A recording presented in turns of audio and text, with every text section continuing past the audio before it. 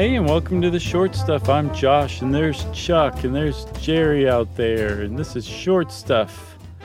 California, here we come, right back where we started from. I love California, as you know. Mm-hmm.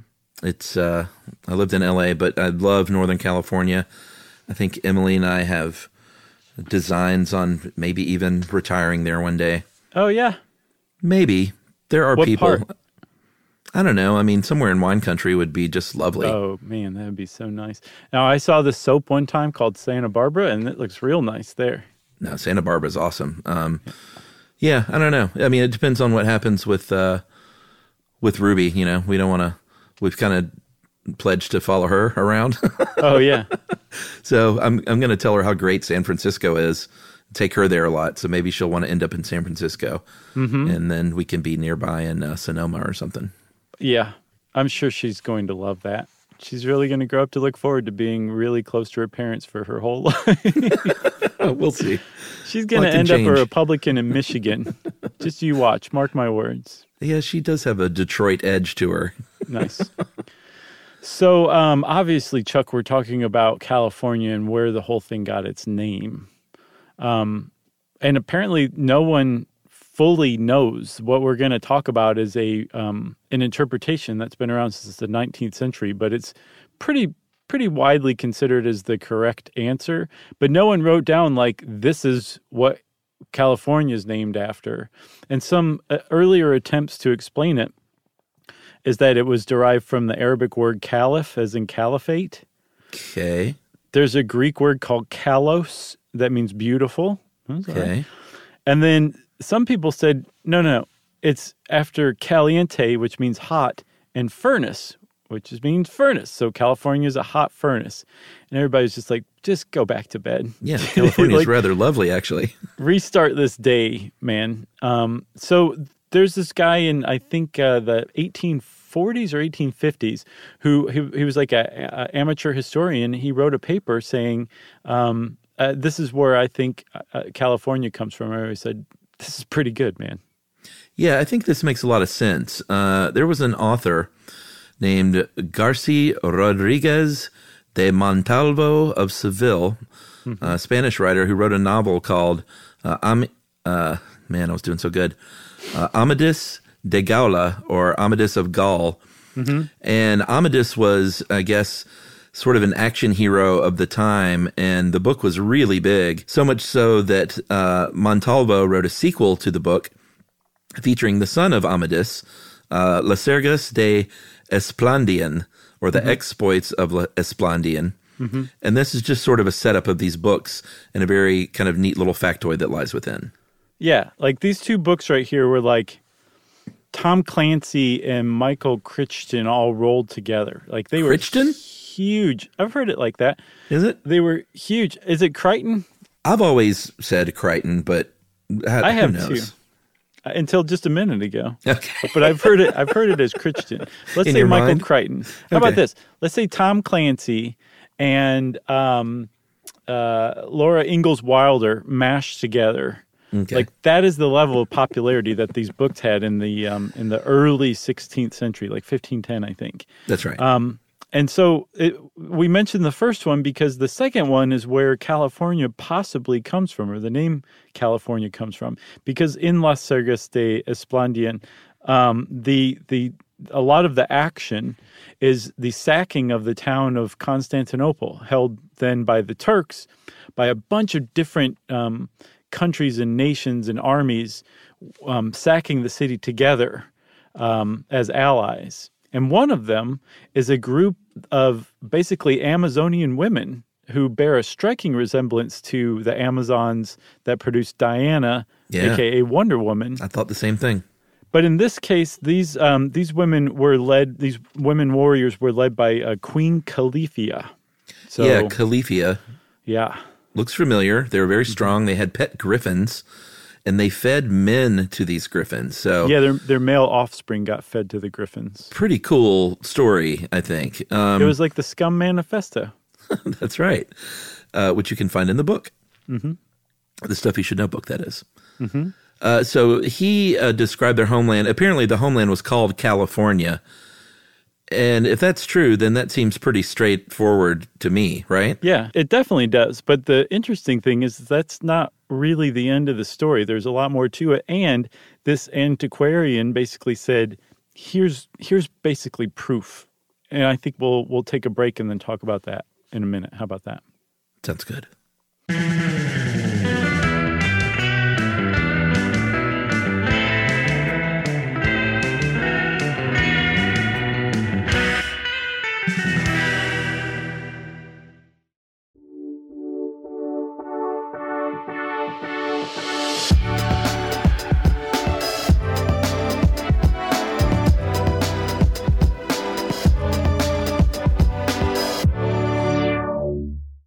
So, Chuck, we were saying that in the book, Lycurgus de Esplandian, that they mentioned that Queen Califia is from California. That's the name of this mystical land where there are all these beautiful cliffs. The only metal to be found there is gold, and so all of the warriors under Queen Califia wore like golden armor, and while they were flying around on their griffins, it was just kind of like this mystical place.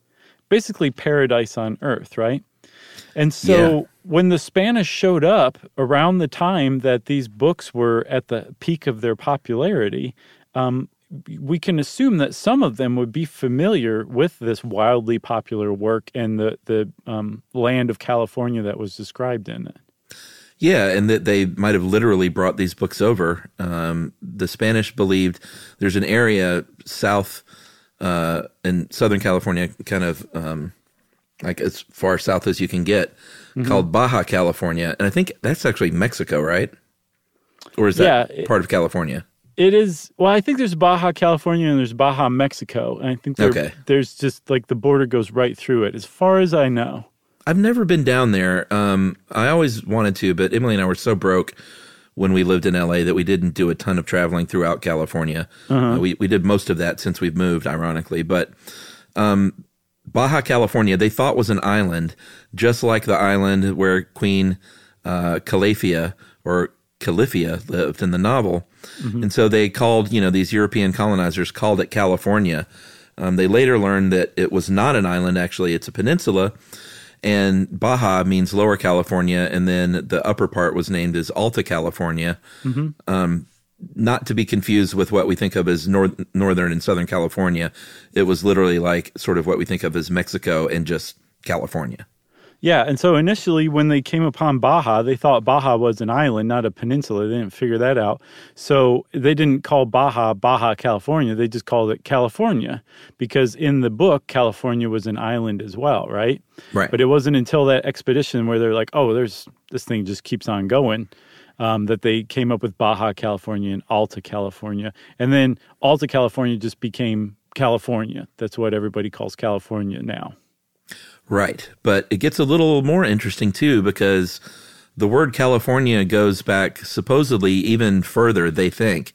This book was written in 1510, but apparently the author of the book based part of it on the Song of Roland, which is a French poem written in the 11th century about Charlemagne in the 8th century. And in this poem, Charlemagne lists a bunch of people that he expected to combat him and come after him and rebel against him, including men of Africa. This is in quotes, men of Africa and those of Califerne. Or Califerne? Either way, Califerne. Califerne is what the people in the Ozarks call California today. Have you been thinking of that joke for the past day? My friend, it literally rolled out of my brain onto my tongue. Kudos. Thank you. California. So you've got Charlemagne worried about Califerne, and people say, well, what is Califerne in this Song of Roland? And it turns out that at the time when the Song of Roland was popular, what'd you say, the 11th century, 11th and 12th century, I guess? Yeah, 11th century is when it was written. Okay, so people were very, very familiar with the town that was basically called Califerne. He was referring to, the author of the Song of Roland was referring to a real place in what's today Algeria, but at the time was considered the Barbary Coast. And there was a there were basically fortified settlements that were called generically Kala or Kalat. And they often they'd combine that word, meaning like today you'd call it like, Fort Josh, if I founded a fortified town. This is virtually what we're talking about here. And one of these particular places, actually a very magnificent, seemingly wealthy place, was founded by a warrior named Beni Hammad. Beni Hammad, not Benny like Benny Hill, Beni, Hammad. And he was followed by a group called the Beni Ifrin. And now we kind of start to get to the root of where California came from. That's right. But Kala, I think Kala was just sort of a prefix for a lot of different places, right, at the time? Yeah, the fortified town. It's like what we would say instead of fort, they said Kala. Yeah, so Kala Ifrin, which could be sort of loosely looked at as maybe California, that actually crumbled in the 12th century after the Song of Roland, not too long after the Song of Roland was written. Mm-hmm. And I guess they think, what I don't see is the connection. I mean, do you think he lifted that all those years later for his book? That seems a bit of a stretch. Yeah, no, I don't know. I think so. This North African city, Kala Ifrin, was very, very famous. Like in Europe, like the Europeans knew all about this. It was almost like a city of gold. Almost, it was extremely wealthy. So it's entirely possible that it survived, knowledge of this thing survived a few hundred years or kind of morphed into this a generic term for like a paradise on earth. Oh. So like this guy might have just grabbed this term possibly without knowing its origin. But then what's interesting is that got morphed into the state of California and everybody forgot that origin too.